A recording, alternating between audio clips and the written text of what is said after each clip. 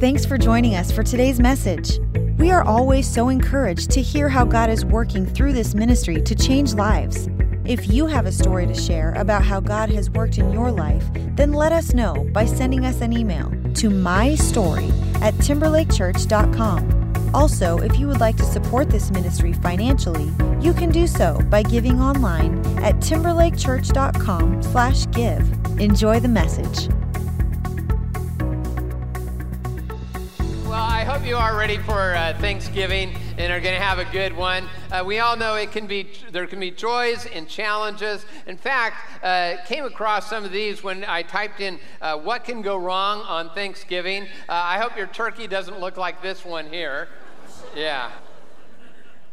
And then this one is, this just confirms, cat there, looking a little hungry. And then, now this one is, I don't know, I think it looks like child abuse, the baby. Yeah. Yeah. You know what?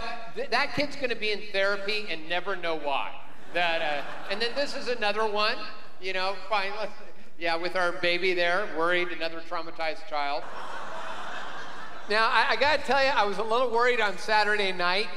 They didn't know what was wrong with the sign. Yeah, that's sort of a great service for us. Well, I'm Ben, I'm the lead pastor, and I'm wrapping up a series called A Hope and a Future.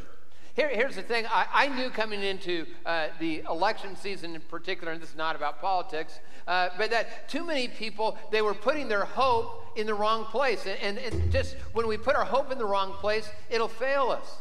God says he has a hope and a future for us. And you may or may not believe that, but it's true if you'll step into it.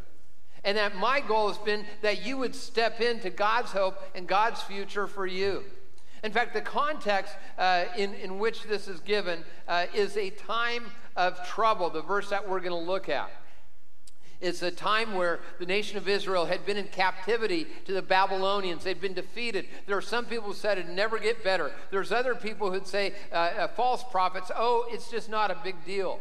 And then there's a realistic hope where God sends his prophet Jeremiah, and God says, yeah, you're going to go through this, but this will not define you.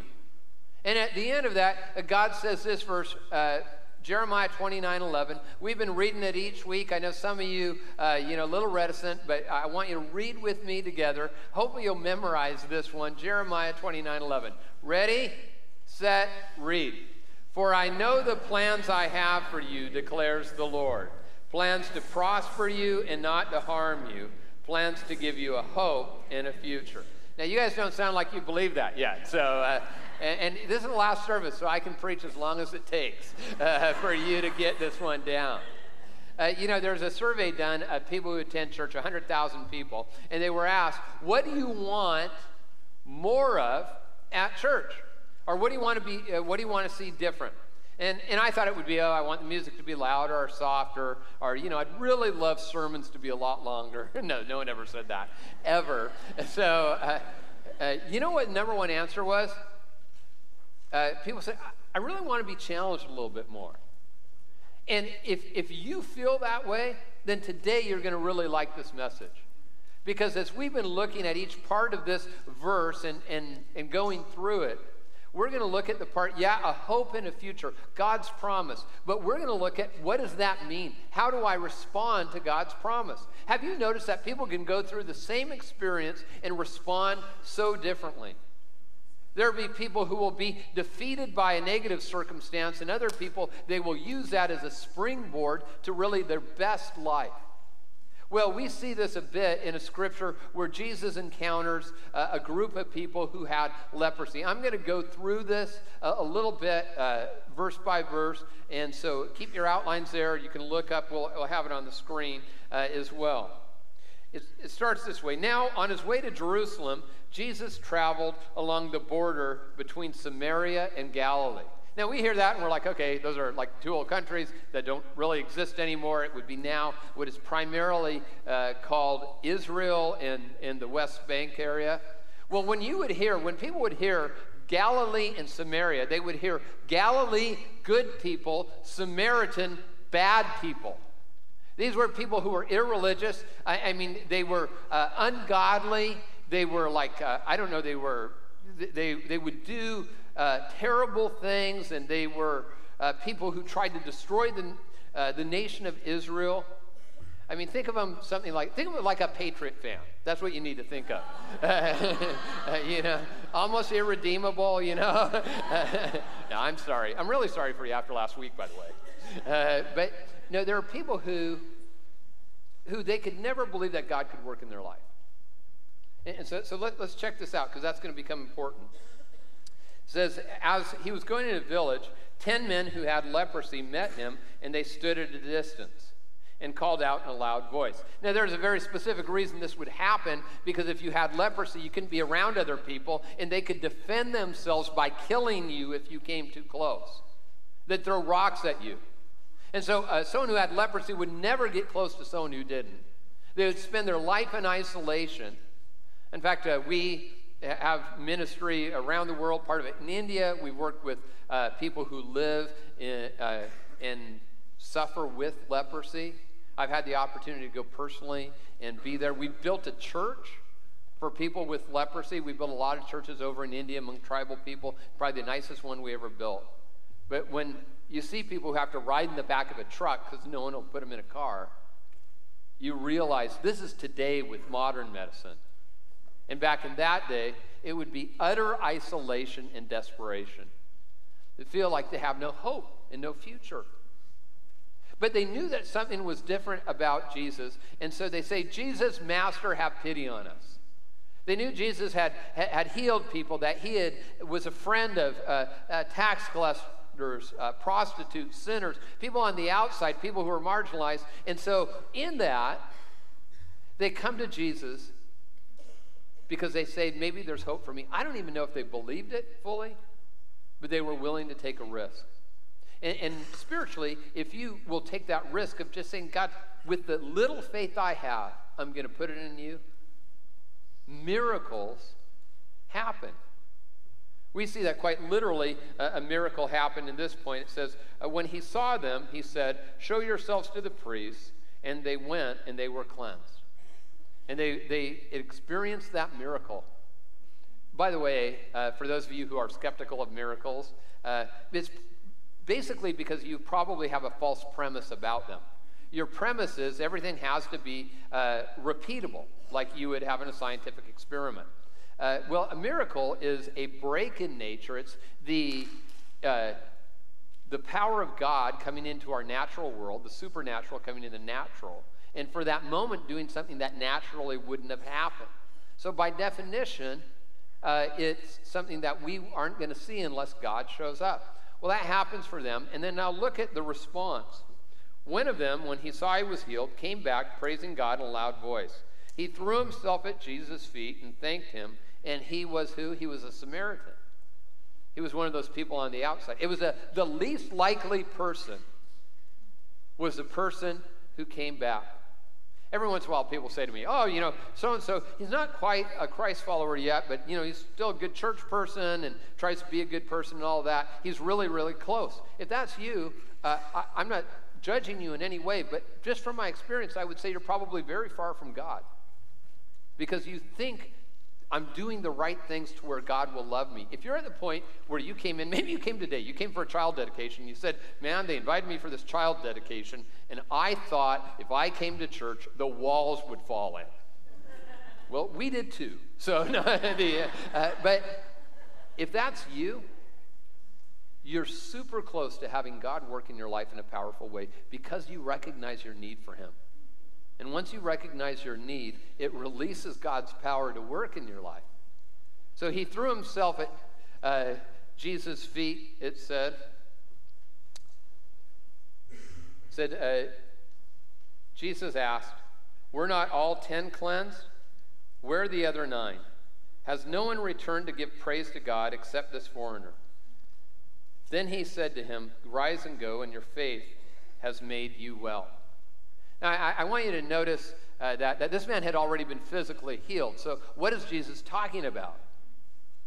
Was he referring to the previous healing? Possibly, but it doesn't necessarily seem so.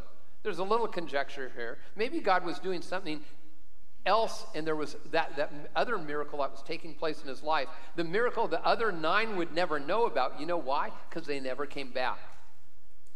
Because they never responded.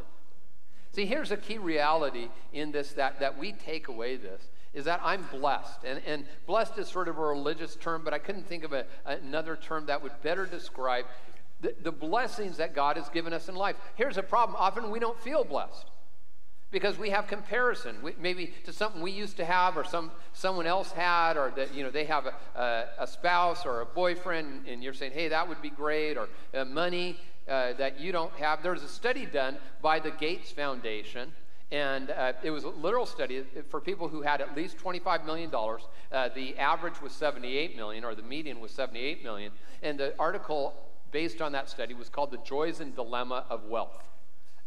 And so I don't know what the dilemma is. I wasn't asked to be part of this study, but I'm open. I just want the Lord to know that. So I would suffer under that dilemma. So they were asked, and guess what? They found most of the people were discontent. Here's the thing that I thought was interesting. Most were discontent financially.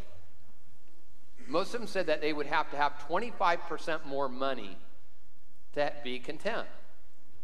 One person, now this I found this interesting. One respondent, an heir to an enormous fortune, said that what matters most to him is his Christianity, which is great.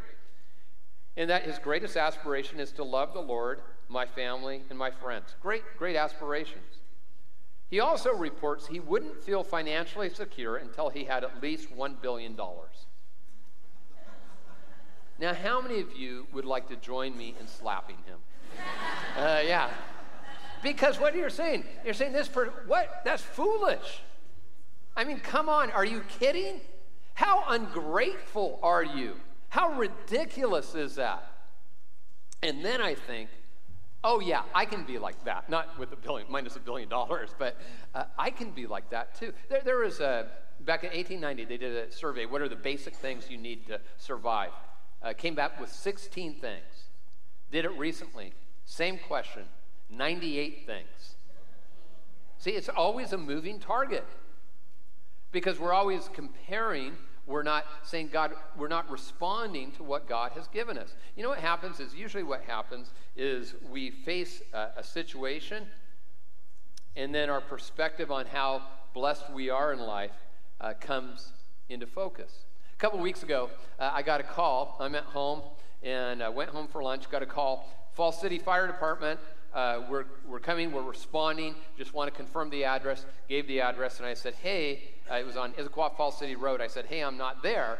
And they're like, well, this is a number that was given. And I'm like, well, it must not be me, so I'm sort of confused.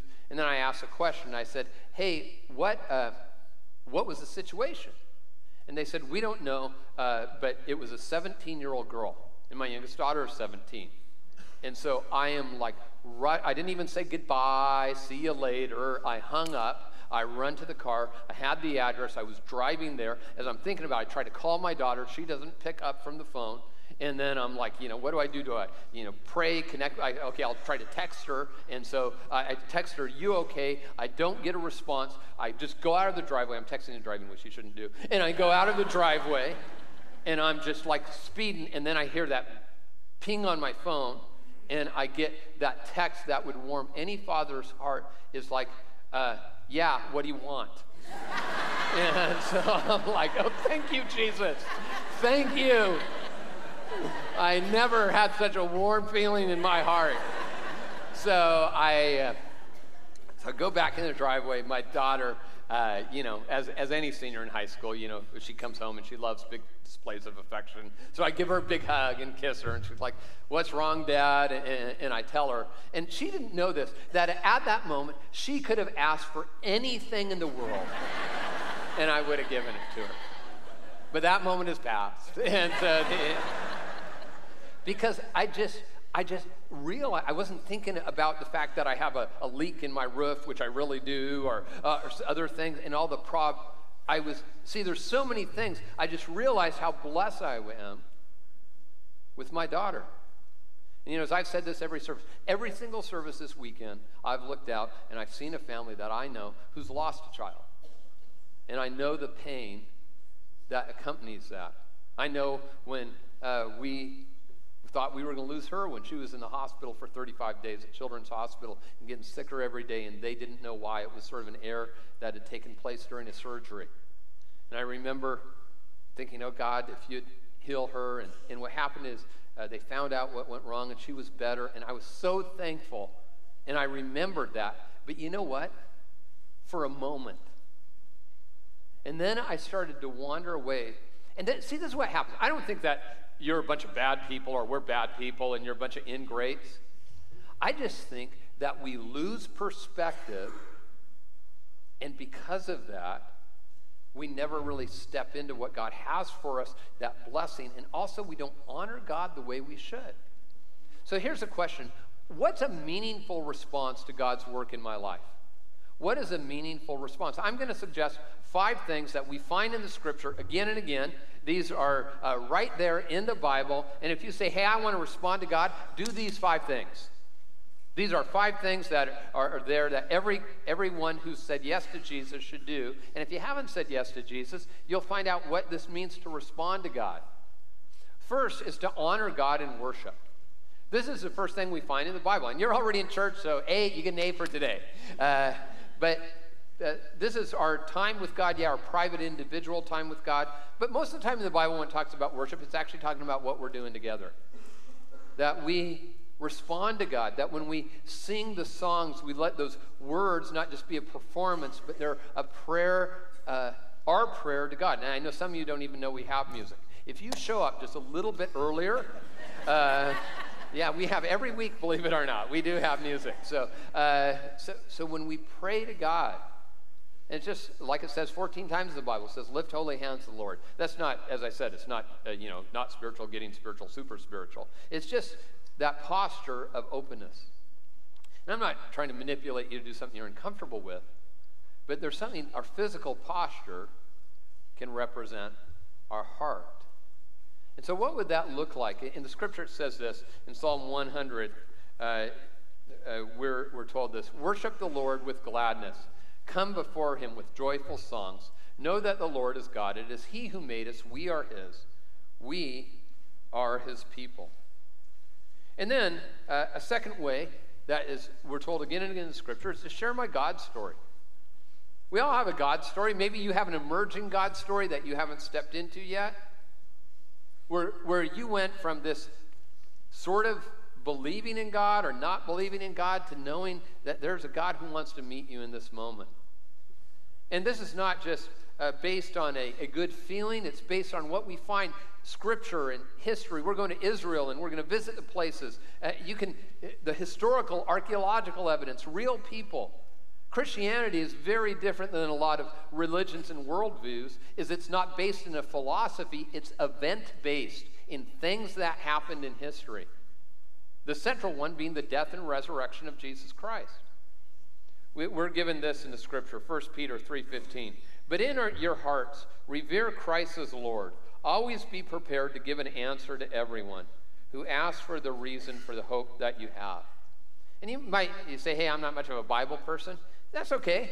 But as we head in next January and we have a theological foundations class, man, in 8 weeks you're going to get that reasoning for your faith. It's going to strengthen your faith and help you to explain it to others. But then it also says, but do this with gentleness and respect. If ever we are sort of making a point, as I say, not making a difference, and we're not gentle and respectful, we're not doing it the Jesus way. Because Jesus said, go into the world and preach the gospel to all creation. Part of that is just sharing your story. I was with my growth group on Wednesday, and we were sharing with guys around the table just sort of what our God story is. Some people raised in great godly homes and responded to God at a young age, and others of us not really had much Jesus in our background, and we told our stories, and our strength was our faith was strengthened, and also it's just something happens to others when we hear that as well. Now, do it as appropriate, and maybe for you say, Ben, I'm an introvert, I can't even talk to people. Then I would say, invite a friend to church. I would say I promise not to embarrass you, but sometimes I embarrass myself. But we won't embarrass them. And then just say, hey, this is why. This why come. Because I really believe God is real. I don't have all the answers, but this is how God has met me in my life.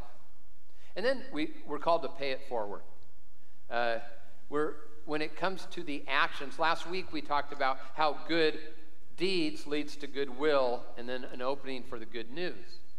Jesus talked about this again and again to his own followers and really through that to us today. He says, for I was hungry and you gave me something to eat. I was thirsty and you gave me something to drink. I was a stranger and you invited me in. I needed clothes and you clothed me.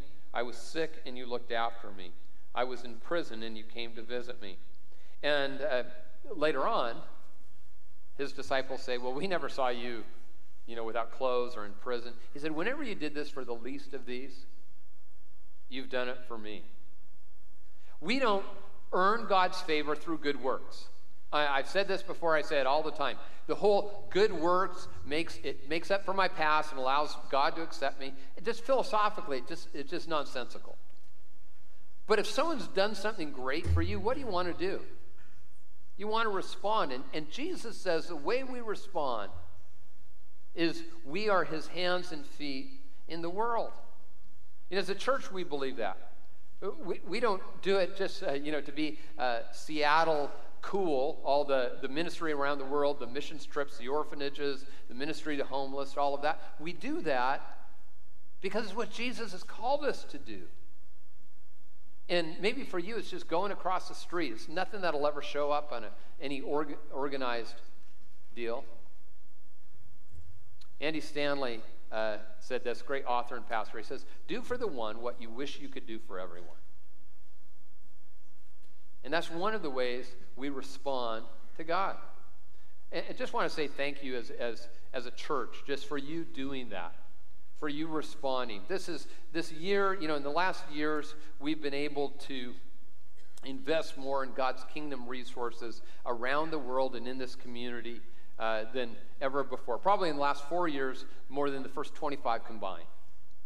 And that's because you're faithful in not only serving, but with your finances as well. People will get this, well, when's the special missions offer? We don't have that. It's just because is you just give faithfully, then ministry happens. And that leads to number 4, is to reinvest in God's work. Jesus talked about money a lot in the Bible, and contrary to some belief, he didn't talk about it as a bad thing. He said the love of money is the root of all kinds of evil. But money is not bad, it's a neutral thing. It's what we do with it. But Jesus made this observation. He says, where your money is, your heart will be also. And in fact, we go ahead and skip, if we can, a little bit to the Deuteronomy passage. It says this about giving and tithing. It says, the purpose of tithing is to teach you to always put God first in your life. It's about our heart that we do that. So a lot of, when people talk about giving, there's a lot of manipulation and you see that commercial. The one that always gets me is the abused animals. And like the song, I think it's Melissa Etheridge or something is in the background. It's like, oh, I want to write a check for that puppy can live. And I just think that's manipulation. And I think manipulation is not from God. But I think obedience honors God. You see what I'm getting? There's a difference there. Obedience says, I recognize what you've done for me. And so, God, I'm going to respond. I'll tell you what, God, there's so many cool things with our ministries in the church, outside the church. Man, we could have you snotting it up and crying every Sunday. But it would an ugly picture. But what I want you to do is to honor God and respond to him. Honor and do that. So we went through this initiative last fall. Not a special offering. We don't do special offerings. But 1 million reasons where we asked, hey, would you just go to your next step? Take your next right step in your giving. So if you've been here for about a year, you probably haven't really ever heard me talk about this at all. And because we did, for about 5 weeks, we dug deep into it. And in that, you responded, and we were able to plant 2 new campuses. Because of that, we were able to give $100,000 to help expand Acres of Diamonds, our ministry for transitional housing for homeless women and children. We were able to invest in our leadership college and get housing for the students who really want to become next generation Christian leaders, and want to say thank you for that. And just keep that up. There are about 300 or 400 of you that responded specifically to that, more in the church who were already pretty faithfully giving. And here's just to let you know, this is what we use this tool. It was called the Giving Ladder. And the idea is this, is to not feel guilty about what you're not doing. Because guilt will make you miserable and won't help anyone. I'm just saying be intentional. So if you say, I've never given before, Ben, I feel bad.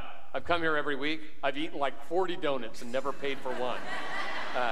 Well, one, don't eat so many donuts. So and my kids, they even spilt some on the carpet. Oh, no, I owe you a lot. No, don't feel guilty, okay? Do respond. So say, I'm going to become a first-time giver. You know, and maybe for you, it'll be significant. We've had that in someone's first check is like a big check. And you say, I'm going to do that. Maybe it's little, but you say, I'm going to do that. Now, after that, I think if you're a Christ follower, here's what, and even if you don't go to this church, go ahead and leave this church and do this at your next church, is be an intentional giver. Do that wherever you worship. That is so important. God talks more about being first than even amount. So the first thing you do is you say, hey, when I get paid, I'm going to write a check, or actually, I don't know. I don't know what checks are anymore, but bill pay to the Lord. That's what I do. I do mine on automatic bill pay, because regardless of what people say about pastors, it's not like I get a cut of the offering. You know, Ben's talking about giving. He must need a new car. You know, no, I know it. I'm going to get paid every 2 weeks. And so I give my first and best to the Lord. And so that's what I always do. And then there's tithing. Now, when I became a Christian, this is where we just started. So I started tithing when I got saved. I was a Christian at 16. I started tithing right away on my busboy salary.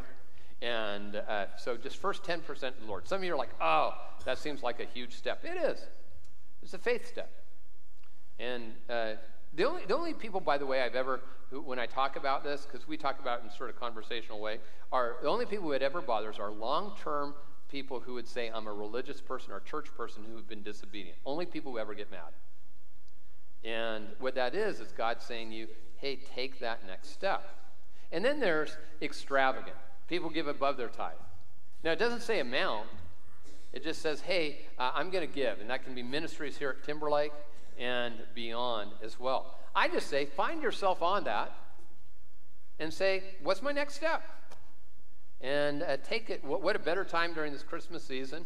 And then say, God, I'm going to get in the habit of putting you first financially. And this is not, by the way, this is not to earn God's favor. I am not a prosperity gospel kind, make Jesus your choice and you'll drive a Rolls Royce. I don't believe that at all. But I do believe that there's this responding to God. Look at what Jesus said in Luke chapter 6 as he talks about this aspect in our life. He says, give and it will be given to you. A good measure, pressed down, shaken together, and running over, will be poured into your lap. For with the measure you use, it will be measured to you. See, here's the problem, is some people only use that financially. Now, people who put God first in their finances, usually their finances get in better order, and I've seen people, yes, even do well and prosper that way. But it's not just financial. In fact, maybe it's going to be something totally different, that we get to see God work because we take a step of faith. And then finally, number 5, never forget what Jesus has done for me. There's the discipline of remembering. Remember how I told you how that can be hard for me, and I've recognized God powerfully work in my life, and I just sort of forgot. And so we're called again and again to remember what Jesus has done. And we do that. Last week, we had about 40 people on our campuses get baptized. That's one of those big steps. We're going to receive communion in a moment, and we're told through that act of remembrance that we remember what's really important. And I know that some of you might be here And you might think, Ben, that sounds great, but I don't feel like I have much to remember. I'm at the end of my rope, and I just don't want to live this way anymore.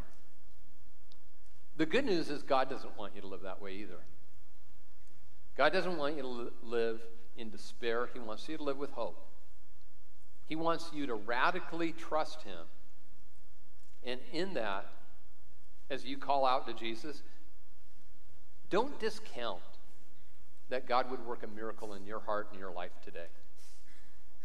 You see, the funny thing is, the person who was most blessed in that story was the outsider in every way.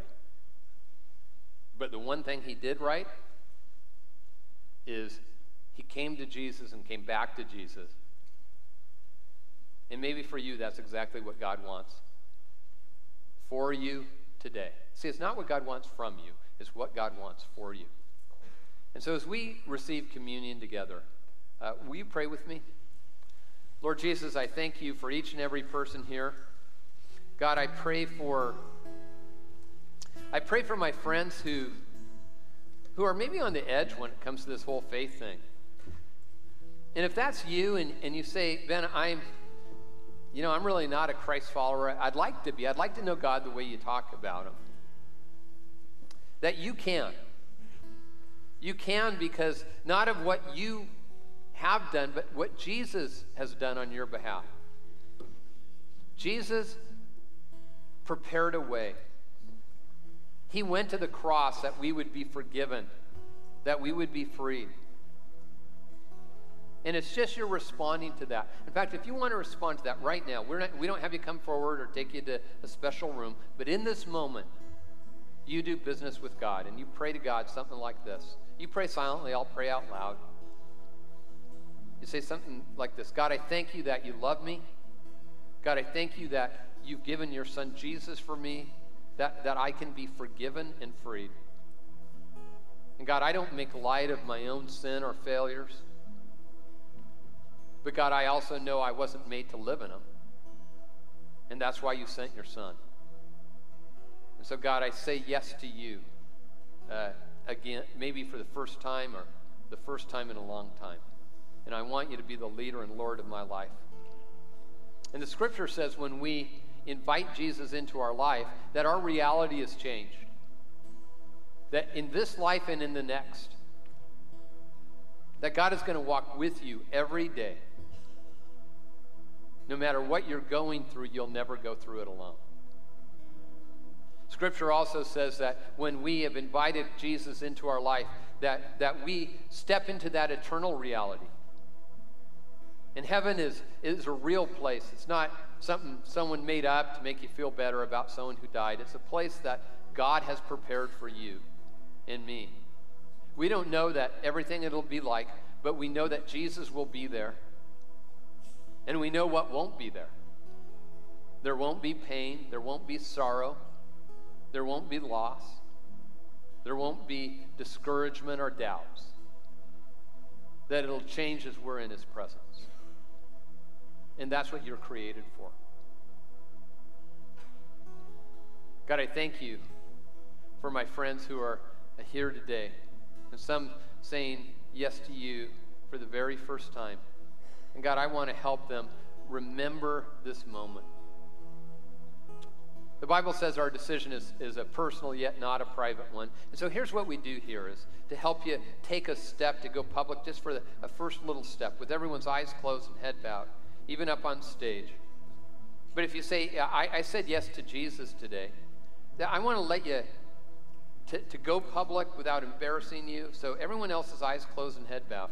But if you say, Ben, I prayed that prayer with you today, will you simply look up at me? I'm going to look to my right and your left. And you just let your eyes meet mine. That's great. As an indication of that. Okay, anyone else? That's great. And in the center section, you say, that's me too. That's me. I said yes. All right. Awesome. Awesome. Awesome. And over towards my left, that's you. You'd say that was my prayer today. Great. Great. And up in the balcony. God, I just thank you for my friends and who are choosing you today. Lord, we love you, and we remember We pray this in Jesus' name. Amen. Thank you for listening to the Timberlake Church podcast. Stay connected with us by visiting timberlakechurch.com or follow us on Twitter or Facebook.